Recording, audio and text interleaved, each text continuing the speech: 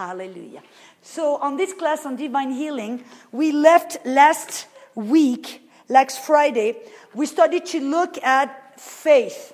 Why? Because Jesus, all through the Bible, we find out that it is through faith that we can receive healing. Amen. Many times Jesus said, let it be done according to my power. No, let it be done according to your faith. We saw that the grace of God, and part of the grace of God is all that God has and that we don't deserve. By His grace, we receive salvation, but it was Ephesians 2:8, through faith. And by His grace, we also have received healing, but it has to be through faith. So in order to receive healing by grace through faith, we must understand what faith is. And so we saw yesterday what faith is. Can somebody tell me what faith is? And of course you are a Bible school student, second year. So you know by then, better than the first year even. So let's see if you can beat them and tell me a good definition of what faith is. David? According to Hebrew 11:1, now faith is the substance, things hoped for, the evidence of things not seen. Amen. Faith is the substance of things hoped for, but the evidence of things we do not see. My definition was to be totally persuaded of something you could not see, feel in your body, or perceive by your five senses, but you know, and you are persuaded, you know that it is true and real. Amen. We saw that we use faith every day. In this Bible school here today, you have faith because you believe in a God that you cannot see, feel, or perceive by your five senses. That is faith. Amen. And we saw that you don't need a huge amount of faith. Even if you have a little faith as a mustard seed, it is enough to receive and get a hold of healing. Amen. And so we started to look yesterday about, the kind of faith that we need to get healing. Because Jesus said it's not the amount of faith that is important, but the quality of faith.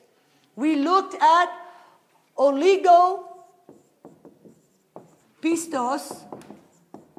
What is oligopistos?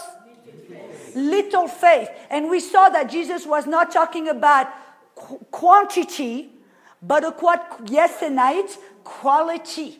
And we saw that little faith, it's the faith that is weak.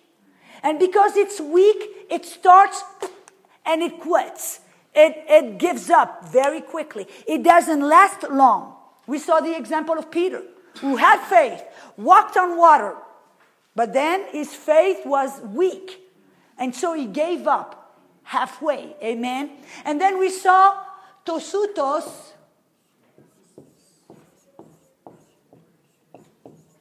Pistis. And what is tosutos pistis? Great faith, which means a strong faith, a tenacious, strong faith. It means that it's a faith that begins and that refuses to quit, refuse to give up. We saw the example of the woman that approached an unjust judge. And though he didn't fear God or had reward or had any kind of he did not have any regard for man or for God, but she had great faith.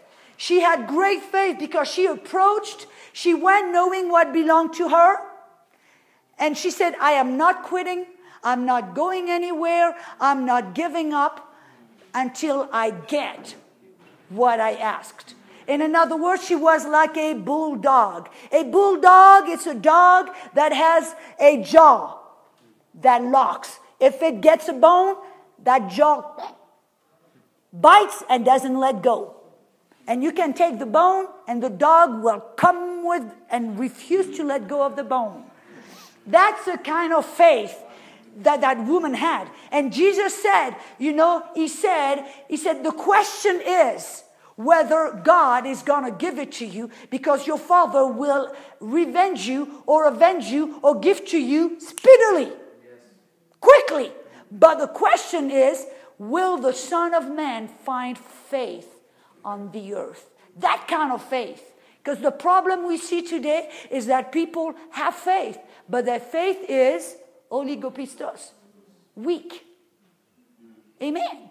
They give up. They start and then they said, I prayed for healing. I didn't feel anything. I didn't see anything. And after 1 day, it's okay. 2 days, it's okay. 3 days. 1 week later, I don't feel or see anything. And they give up. I guess I didn't get anything. You see, that's not tosutos pistis. Amen. You understand? And so we've got to learn. And you see in the Bible that all the people that received the healing, all the people that received the healing were people who had faith that was tenacious.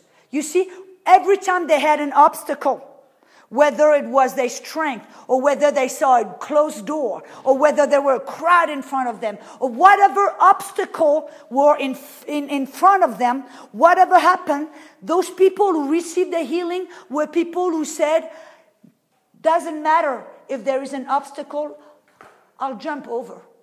I'll push. And you understand? And they were tenacious in their faith, where they would not give up, even when it was difficult, even when they didn't see any immediate result. They would not give up and quit. Amen? And so, if you want to get your healing or see healing in somebody else, you've got to have that same kind of tenacious faith. You've got to say, doesn't matter, and you understand it's faith because you are willing to believe in something you do not see or feel. But it's tenacious when you are willing to believe. You've got it when you don't feel and see anything. However long it takes. It might take 1 week, 1 hour, 10 seconds, or it might take 5 months or 1 year. Are you still willing? Amen. Glory to God. And so, turn with me to Luke chapter 17. Luke chapter 17. We need to find out how to get that kind of faith. How do you walk in that kind of tenacious faith? That kind of tosutos pistis. How do you do that? It's a good question, isn't it? Luke 17. Luke 17.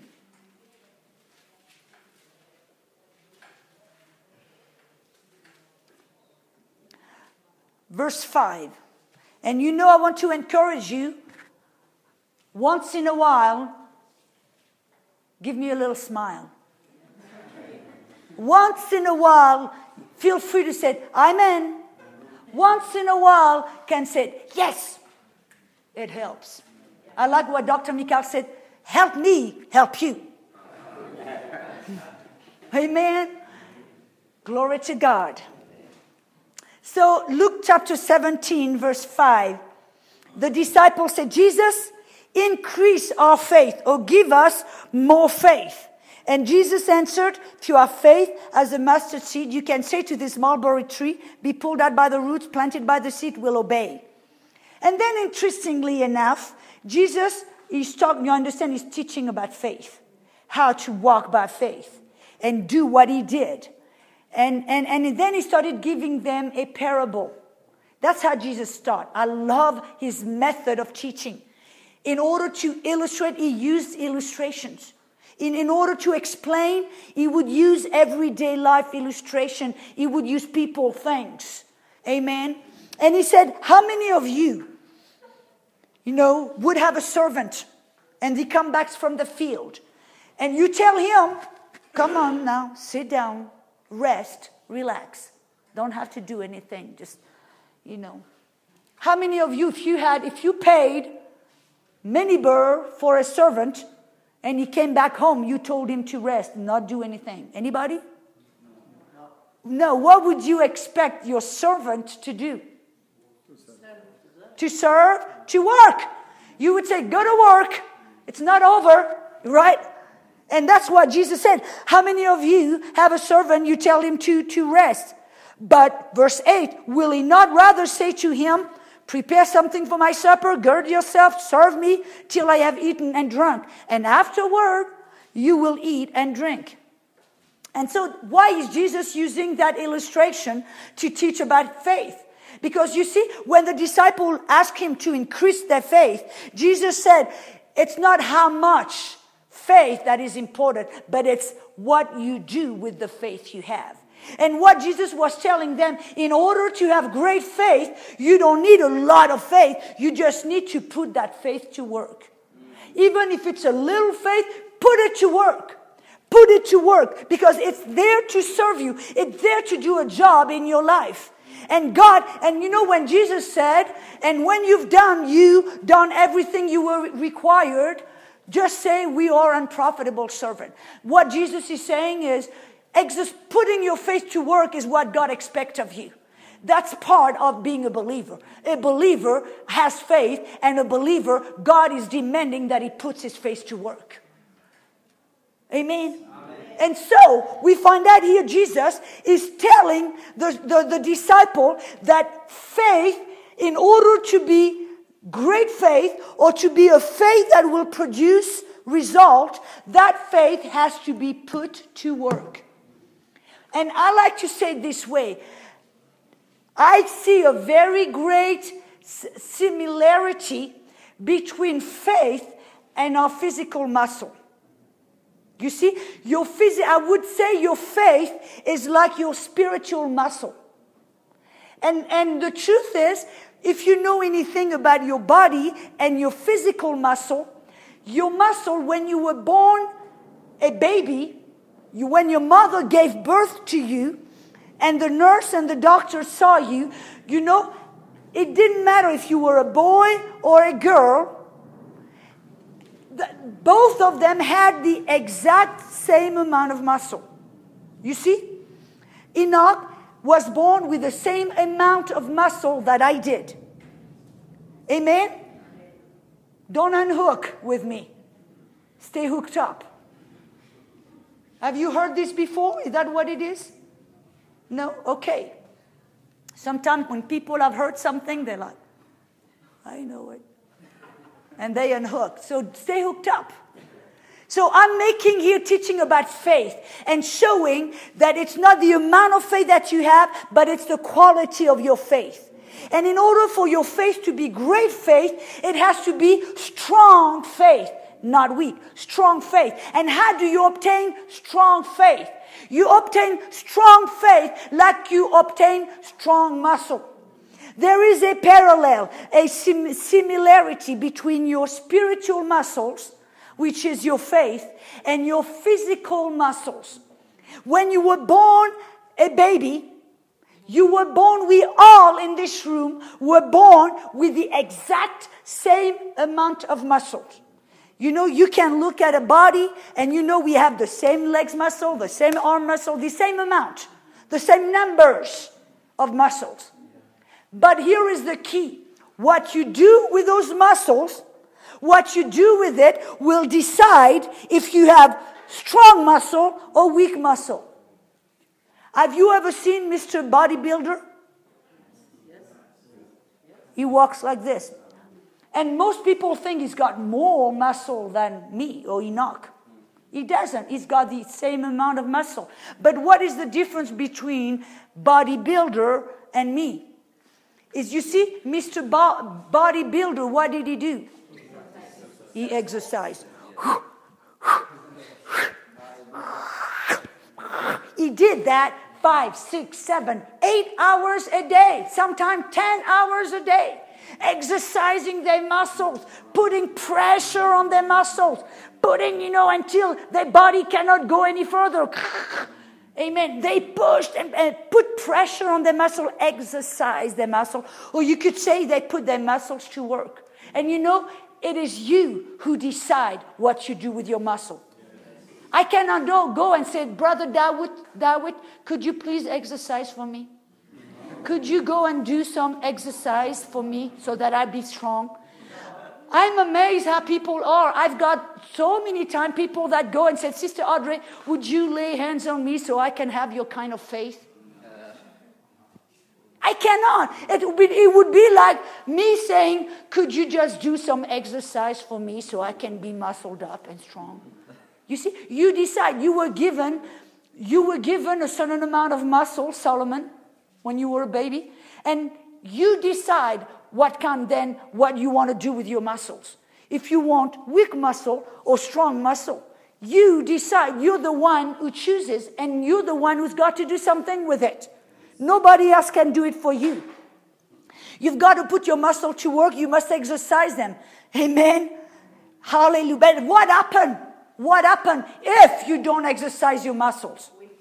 Becomes weak. Have you ever gone to the hospital and you saw a man that once was very muscular, very strong, and then all of a sudden he's in the hospital, laid on a bed, and he hasn't been able to walk or do any exercise for maybe a few months. What happened to that muscled up man?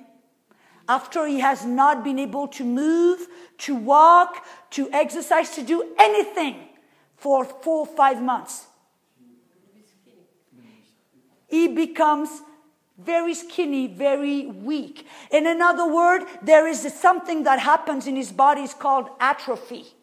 It means because his muscles were not exercised, they start atrophying. It means they start to become lean and weak. And so that person once was muscular and strong, then they become weak, and they have to have the help of somebody to get out of bed and to walk. Do you know what I'm talking about? Have you seen that? What happened? He did not exercise his muscles, and his muscles just lost all strength, became weak, and cannot do anything. Well, you know, in the spirit, the same thing happens. In the spirit, the same thing happened. The Bible said, remember I said, your spiritual muscles is just like your physical muscles. We all have been given the same measure of faith. Romans 12:3. We were all given the exact same amount of faith. Hallie Malcolm, you were not given great faith, and then Kumeshi, just a little bit of faith. No, you all were given, as you are born again, you were given not a measure of faith, but the measure of faith, which shows that we were all given the same measure. You see, I didn't use 1 cup for David and then a big pot for Enoch. No, it's all the same amount, the same. Amen. We were all given the same amount of faith. And you saw the quality of our faith that we were given was not different. Sometimes people see somebody like Billy Graham or somebody who does great signs and wonders, miracle, John G. Lake or, Smith Wigglesworth.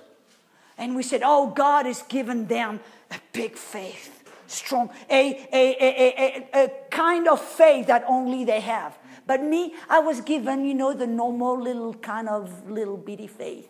No, we were all given the same amount of faith of the same quality. The Bible says, your faith that you were given were not deficient. In 2 Peter chapter 1, verse 1. How many of you know that Peter did great and mighty things? Peter even walked in the streets, and his shadows healed the sick. And we see the faith of Peter, and we said, oh, God gave him a special faith, big, It's a different type of faith he got. No. Listen to what Peter says. In 2 Peter chapter 1:1, he says, Simon Peter. Now he's writing the book. So he said, I am Simon Peter, a bondservant and apostle of Jesus Christ. To those, he's talking to the saints. He says, to those who have obtained like precious faith with us. Hallelujah. Thank you for that one, hallelujah. Amen. That should make us want to shout. Because when you were born again, you were not given a deficient faith. Different faith than Peter. You were given the same precious faith that the apostle Peter. And that when his faith, what did he do? He healed the sick. It raised people from, being a paralytic. Glory to God. Amen. And so If you look at yourself and said, I got deficient faith, it was not. If you at the beginning start to see your faith as being not enough, deficient, or then you'll never do anything. But you've got at the beginning to know that you were given the same faith, the same amount of faith that Peter, Paul, John, and all the disciples. And the same kind of faith, like precious faith that Paul, Smith Wigglesworth, John G. Lake, Paul, Peter, John, and etc. But here is the key. It says what you do with that amount of faith, that measure of faith, what you do with that like precious faith will determine what you can do in the kingdom of God. Amen. And so that we have to be the one to put our faith to work. We've got to exercise our spiritual muscles. Amen. Nobody else can do it for you. I cannot lay hand on you and says, have great faith. No. It'd be like me saying, have great muscles. I cannot lay hand on somebody for them to have strong muscles. They've got to go to work. In the same way, I cannot lay hand on you tonight for you to have great faith. No, you have been given faith, but you are the one who put it to work. You've got to put your faith to work so that it can become strong. And you decide how strong you want it. Amen? And you see, you've got to start. It's just like a bodybuilder. He does not lift up 200 kilos overnight. Saying, okay, now I'm going to, no. What does he have to do? He starts by 50, maybe 40, 50, 60. Then he goes to 100, 120. You see how he's got to put his faith to work. It's a growth, a process. And what if most of the people, why they get hurt, or they, spiritually speaking, because they've never put pressure on their faith. They've never believed God for anything. And then cancer knocks at the door, and then they go, I've got to use my faith. And they've never even believed God for a headache. Don't look at me so stern and holy, thank you. But that's true. It would be like me looking at a bodybuilder who is lifting up 200 kilo and says, I was given the same amount of muscle than you. I was given the same kind of muscle than you. I'm going to lift up 200 kilo. Won't happen. I get hurt. If I try to lift, I'll get hurt. And in the spirit, that's what some people get hurt. And they try faith and they go spiritually, and they don't go anywhere. Did I paint the picture correct? Yes. Amen. Hallelujah. So that is why, I appreciate Dr. Mikal, because she doesn't just teach you, she challenges you to put your faith to work. She's giving you challenges. Believe God for your finances, or believe God, starting to put your faith to work. Because it's possible to sit here in Bible school and here and never put exercising your faith muscles. And what happened? You get out of this school with a big head and weak muscles. And what happened? You got a big head and weak muscle with a big head, and you go, it tips over. That's true. And I remember when I was in Bible school, and I was starting to get taught on faith. And I think it was by the grace of God, immediately I started to exercise my spiritual muscle. And it wasn't big at the beginning. I started to believe God for a ride to go home, because I didn't have a car at the time. Or I'd believe God, and then God supernaturally would provide.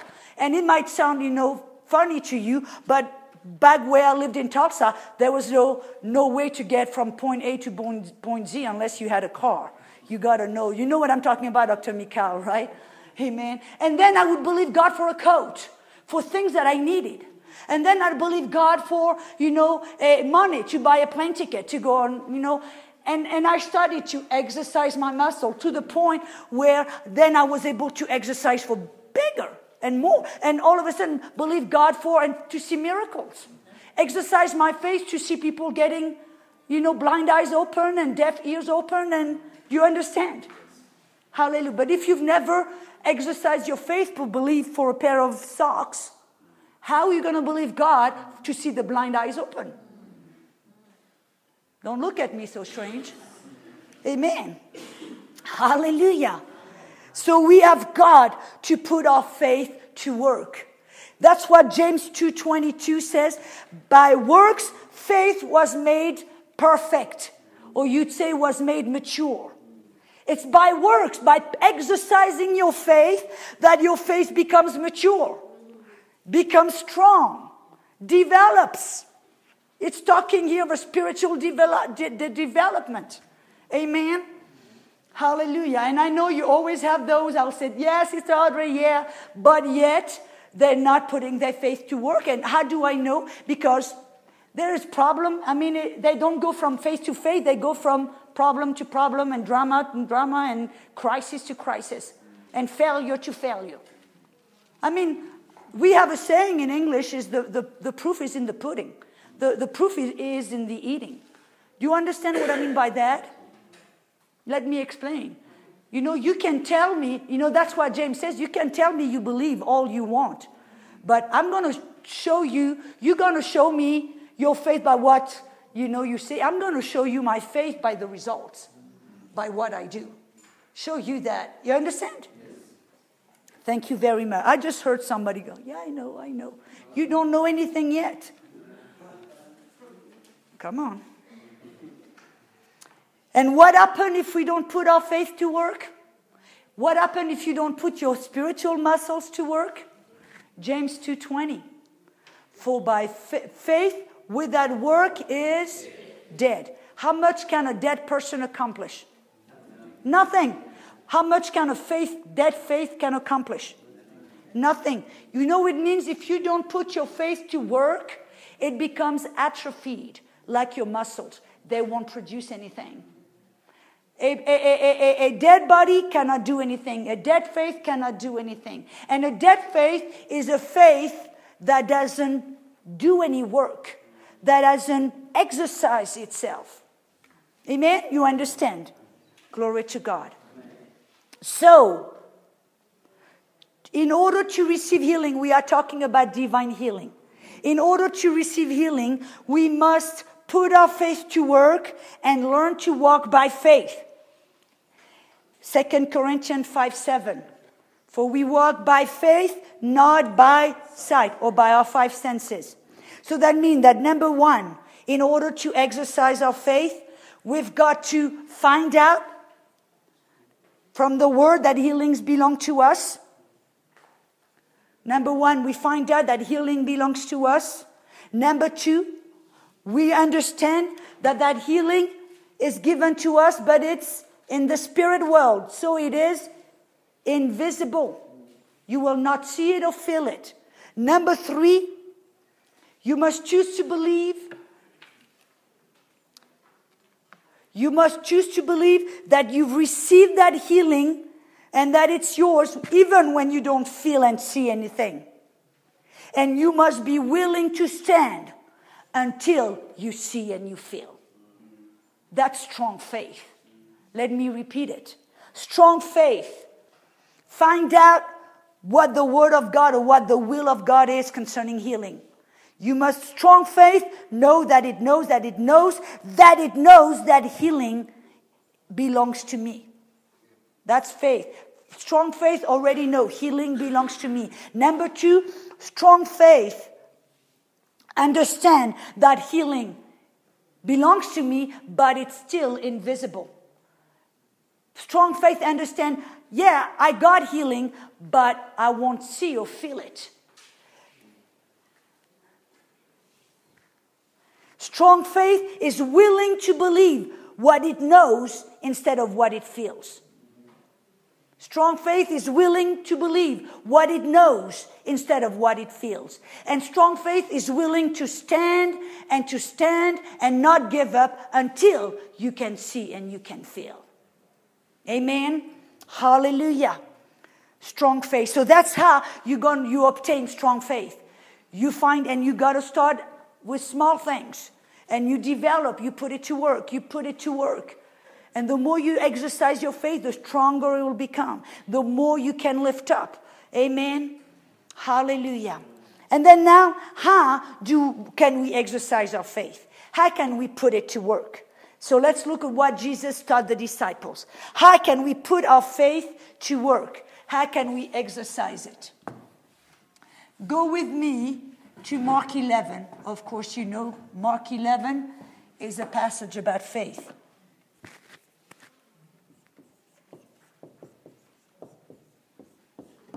Let's start with verse 22 through, 22, 23.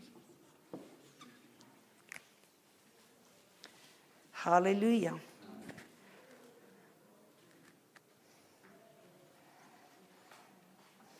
Healing in the area of healing in order to get healed. It's not so much trying to obtain healing from God.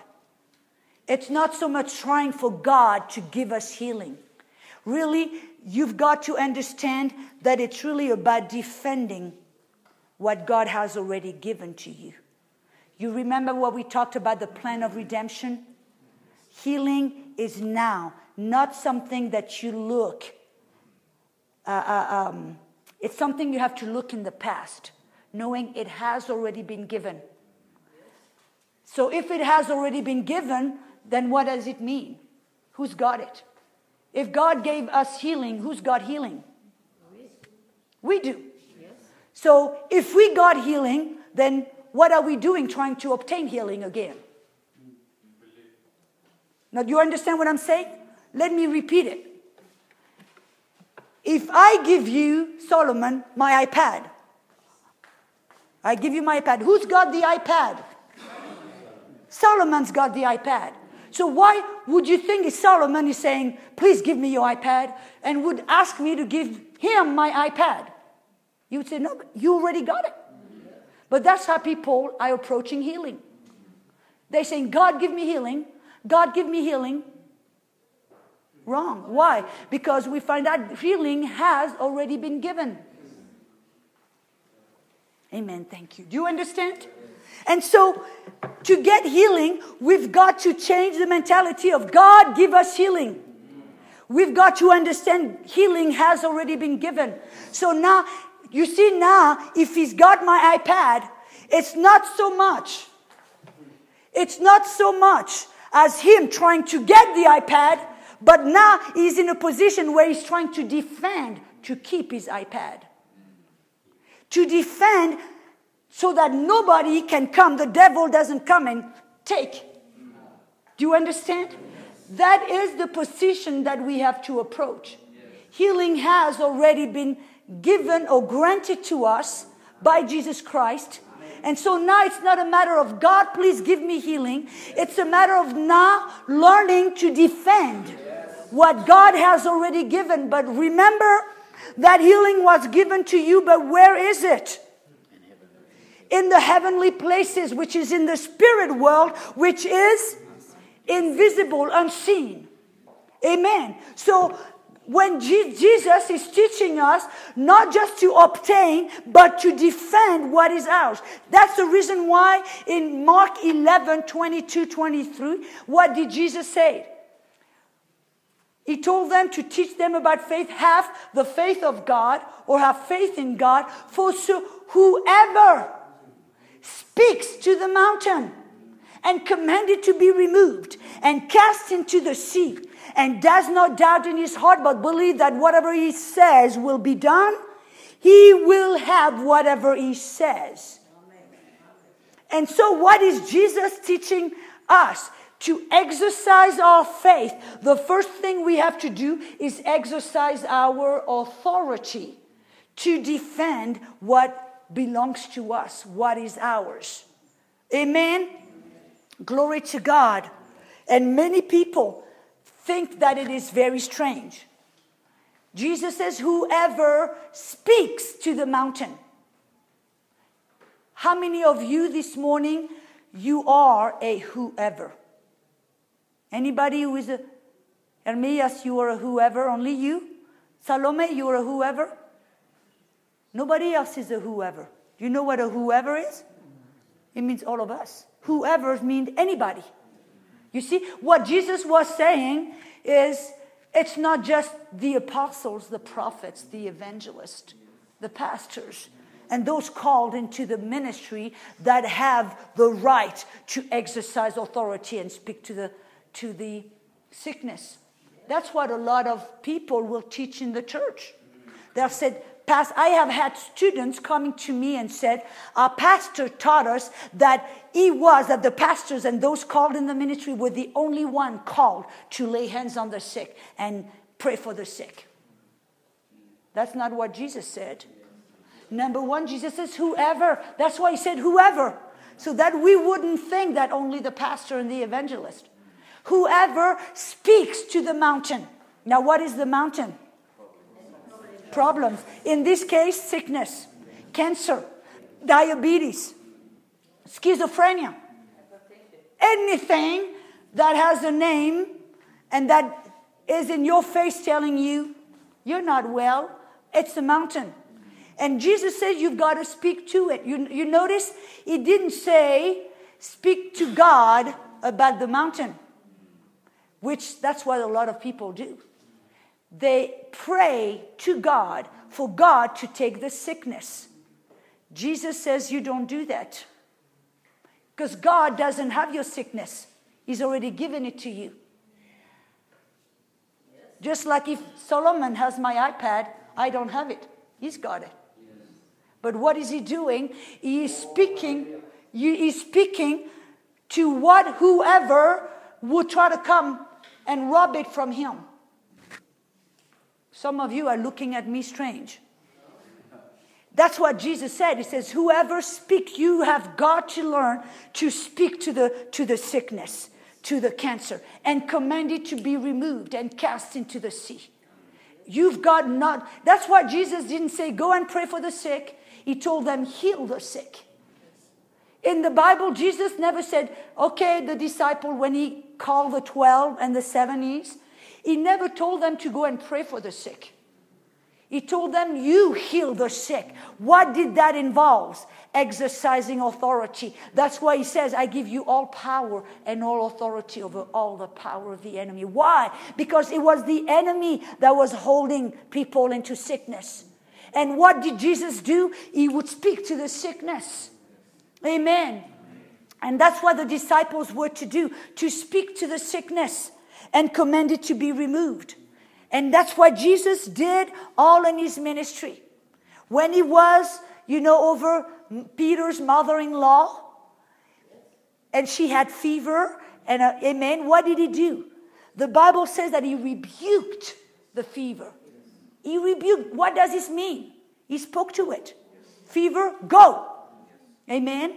When he was in a boat in the midst of a storm, what did he do? Oh, Father, please, would you just move the wind? God, please, Father, move the storm. Is that what Jesus did? No, what did he do? He spoke to it. He spoke to demons. He spoke to body parts. He spoke to elements. He spoke to a tree.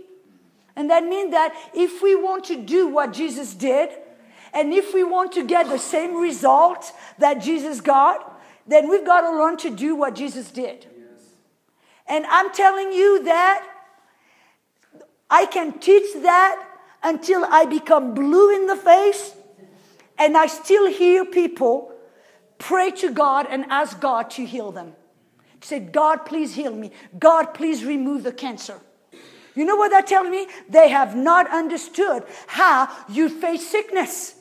Jesus says, you speak to it. That means that we've got to speak. If you've got a problem with your Salome, with your arm, and you have pain with your joints, what do? I speak to the joint, and I say, joint, be healed. If it is arthritis, I speak to arthritis. Arthritis, be gone. If you've got a headache, I speak to the headache. Then I speak to the head. And I command it. I command not the head to be removed, but the headache. Amen. Do you understand? So we've got to learn to speak to the sickness. I'll say it again. If we want to see Jesus' result, we've got to use Jesus' methods. And Jesus exercised authority. He spoke to the sickness. He never asked God to heal the person. He never asked God. You see, he knew healing was the Father's will. He knew God had given him all things into his hand. He knew that healing and the power of God was available to heal people. But in order to release the power of God, what did he do? He spoke to the problem. He spoke to the sickness. He exercised authority and the power was released. Come on now. I remember how I've learned this lesson. Amen.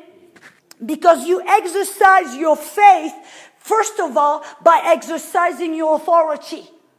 And you have to exercise your authority by faith, which means that you have to be willing to believe. Even though you might not see or feel.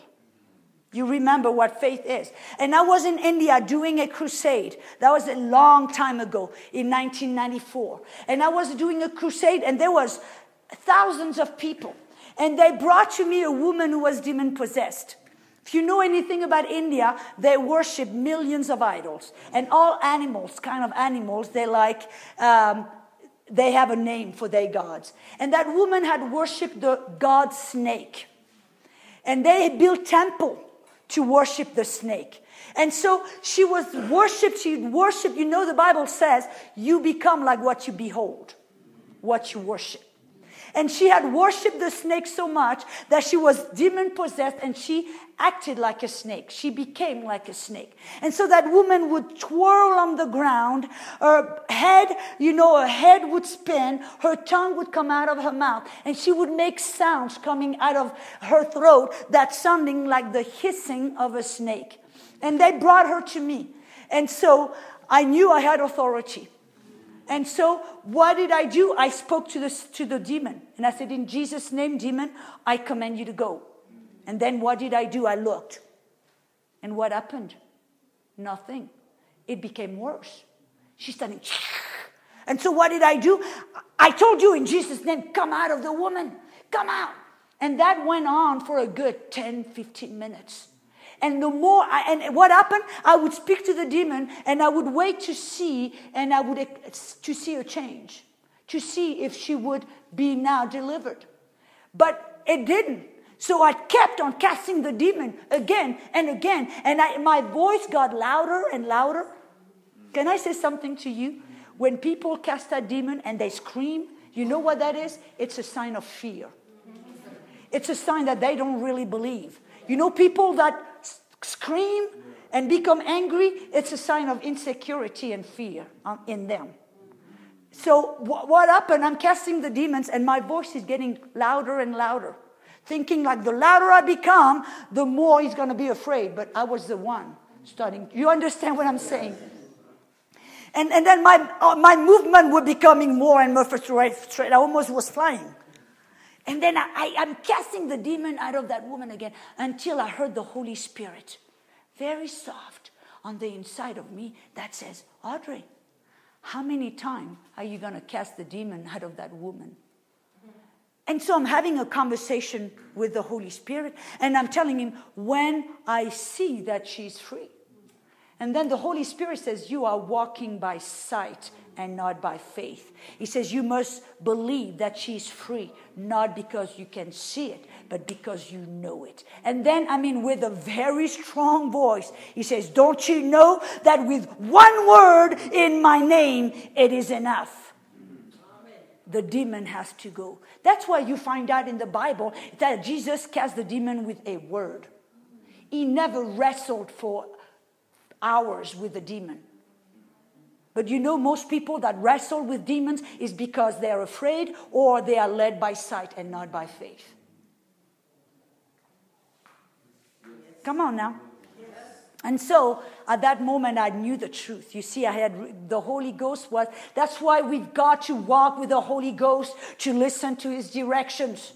and not do things in the flesh, but be led by his Spirit. And at that moment, I understood. So I told the woman, I said, now.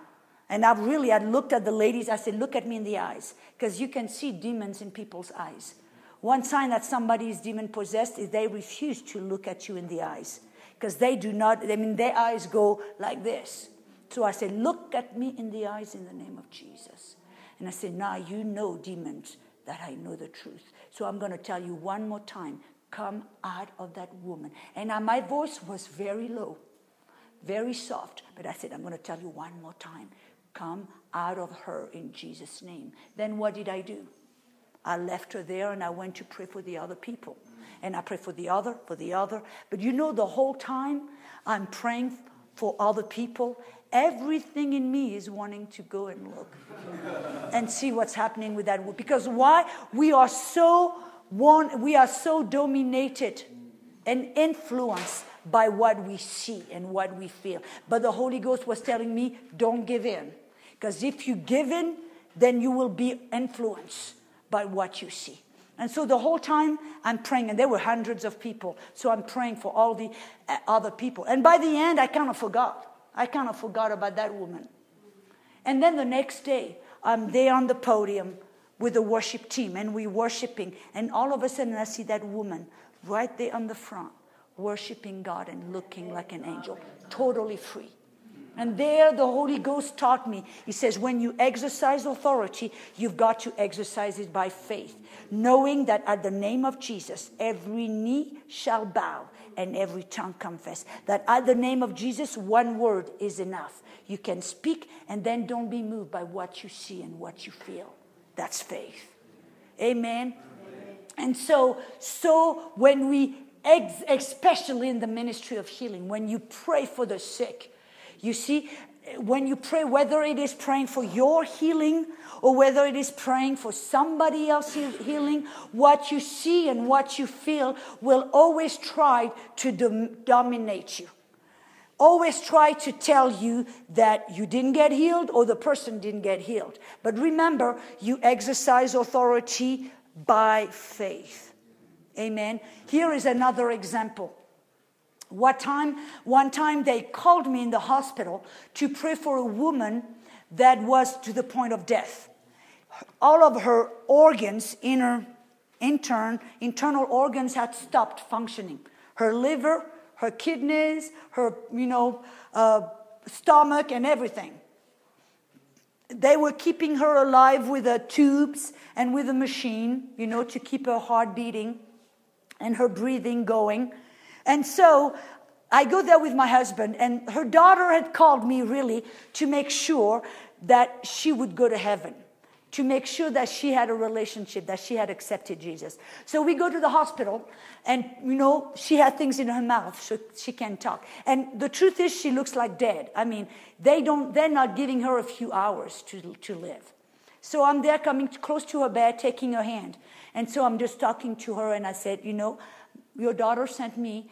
She wants to know and make sure that you've got Jesus in your heart, that you've given all of your sin, that you've allowed him to forgive all of your sin. You received him, and and so on. And so I said, if you know that you're going to heaven and that you love Jesus, squeeze my hand. So she just squeezed my hand. And so I just prayed for her and with her. And then all of a sudden, I hear myself. Now, I cannot explain. It felt like I was talking, but it felt like it wasn't not me talking. Do you understand what I mean by that? It was like all of a sudden there was a boldness, and I believe it was the gift of faith that kicked in. But so all of a sudden, I started to speak to her body. And I heard myself say, kidney, I command you to function. Liver, I command you to work. Organ, I command you to function. And in the name of Jesus, from the top of your head to the soles of your feet, I command your body to function. I command a heart, I command you to beat. And I went like this, talking to her body. Then laid my hands on her, and I said, and I command and I thank you for the healing anointing of God to go in her body, to repair anything the sickness has done. And so I prayed like that and spoke to her body. And then what happened? Nothing. She looked just as dead as 5 minutes before.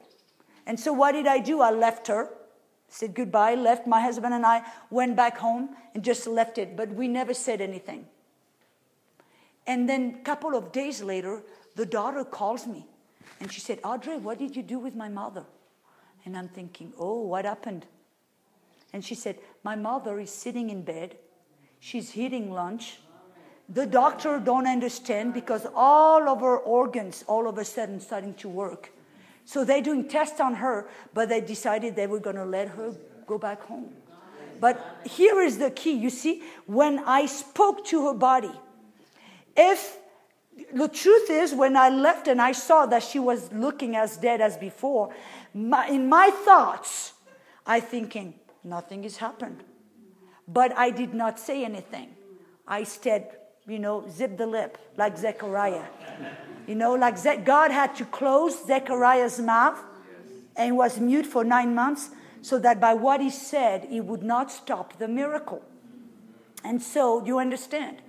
It was not God's judgment or God's anger on him. It was God's mercy. That says Zechariah less, because he was in unbelief, wasn't he? Do you understand Zechariah, the father of John the Baptist? And so in order for the miracle to come to pass, God had to shut his mouth so that he would not say anything contrary, and that would stop God's miracle and will. And so when I spoke to that lady, but I didn't see anything. I didn't say anything. I just stayed silent. And then she got totally, God raised her out of her bed of sickness. Amen. And so we see that in the ministry to receive healing, we don't ask God to give us healing. We don't ask God to, to take the sickness off of her or off of people or us. But what we do, we exercise authority, and we do it by faith. You speak to the sickness, you speak to the ears, you speak to whatever, and then you command it to be gone from the body. And really, that's exercising authority for the sickness to leave. But then, we'll talk about it later, but then then you say, but why do we lay hands on the sick? I believe this is how it works. You exercise authority to command the sickness to be cast out, to be removed. But by the laying on of hands, we administer anointing that repairs the body that has been damaged. To repair and heal what the sickness has caused and done in the body. Do you see that? Amen? Hallelujah. So, we've got to understand that in healing, don't ask God to heal you. You speak to the sickness. Yes, everybody. And you can speak to the sickness, speak to the body. You have that authority, just like Jesus did. And that's how you exercise. That's how you see people healed. And that's how you get healed. You see, when I was diagnosed with bone cancer, that's what I did. I spoke to my body. You can speak over your body. And I said, tumor, I command you to die. I cursed you. Just like Jesus cursed the fig tree. Yeah. Amen. By his words, exercising authority. That's how I spoke to the tumor. I spoke to the cancer. I said, cancer, I command you to die. I curse you in my body. Amen. Hallelujah. Amen. And that's what we have to learn to do. Amen. That's what we have to learn to do, to exercise authority. That's the reason why Jesus did not tell the disciples to pray for the sick. He told them to heal the sick. Amen. Which meant that they had to go and exercise authority. Amen. And command the sickness to leave people.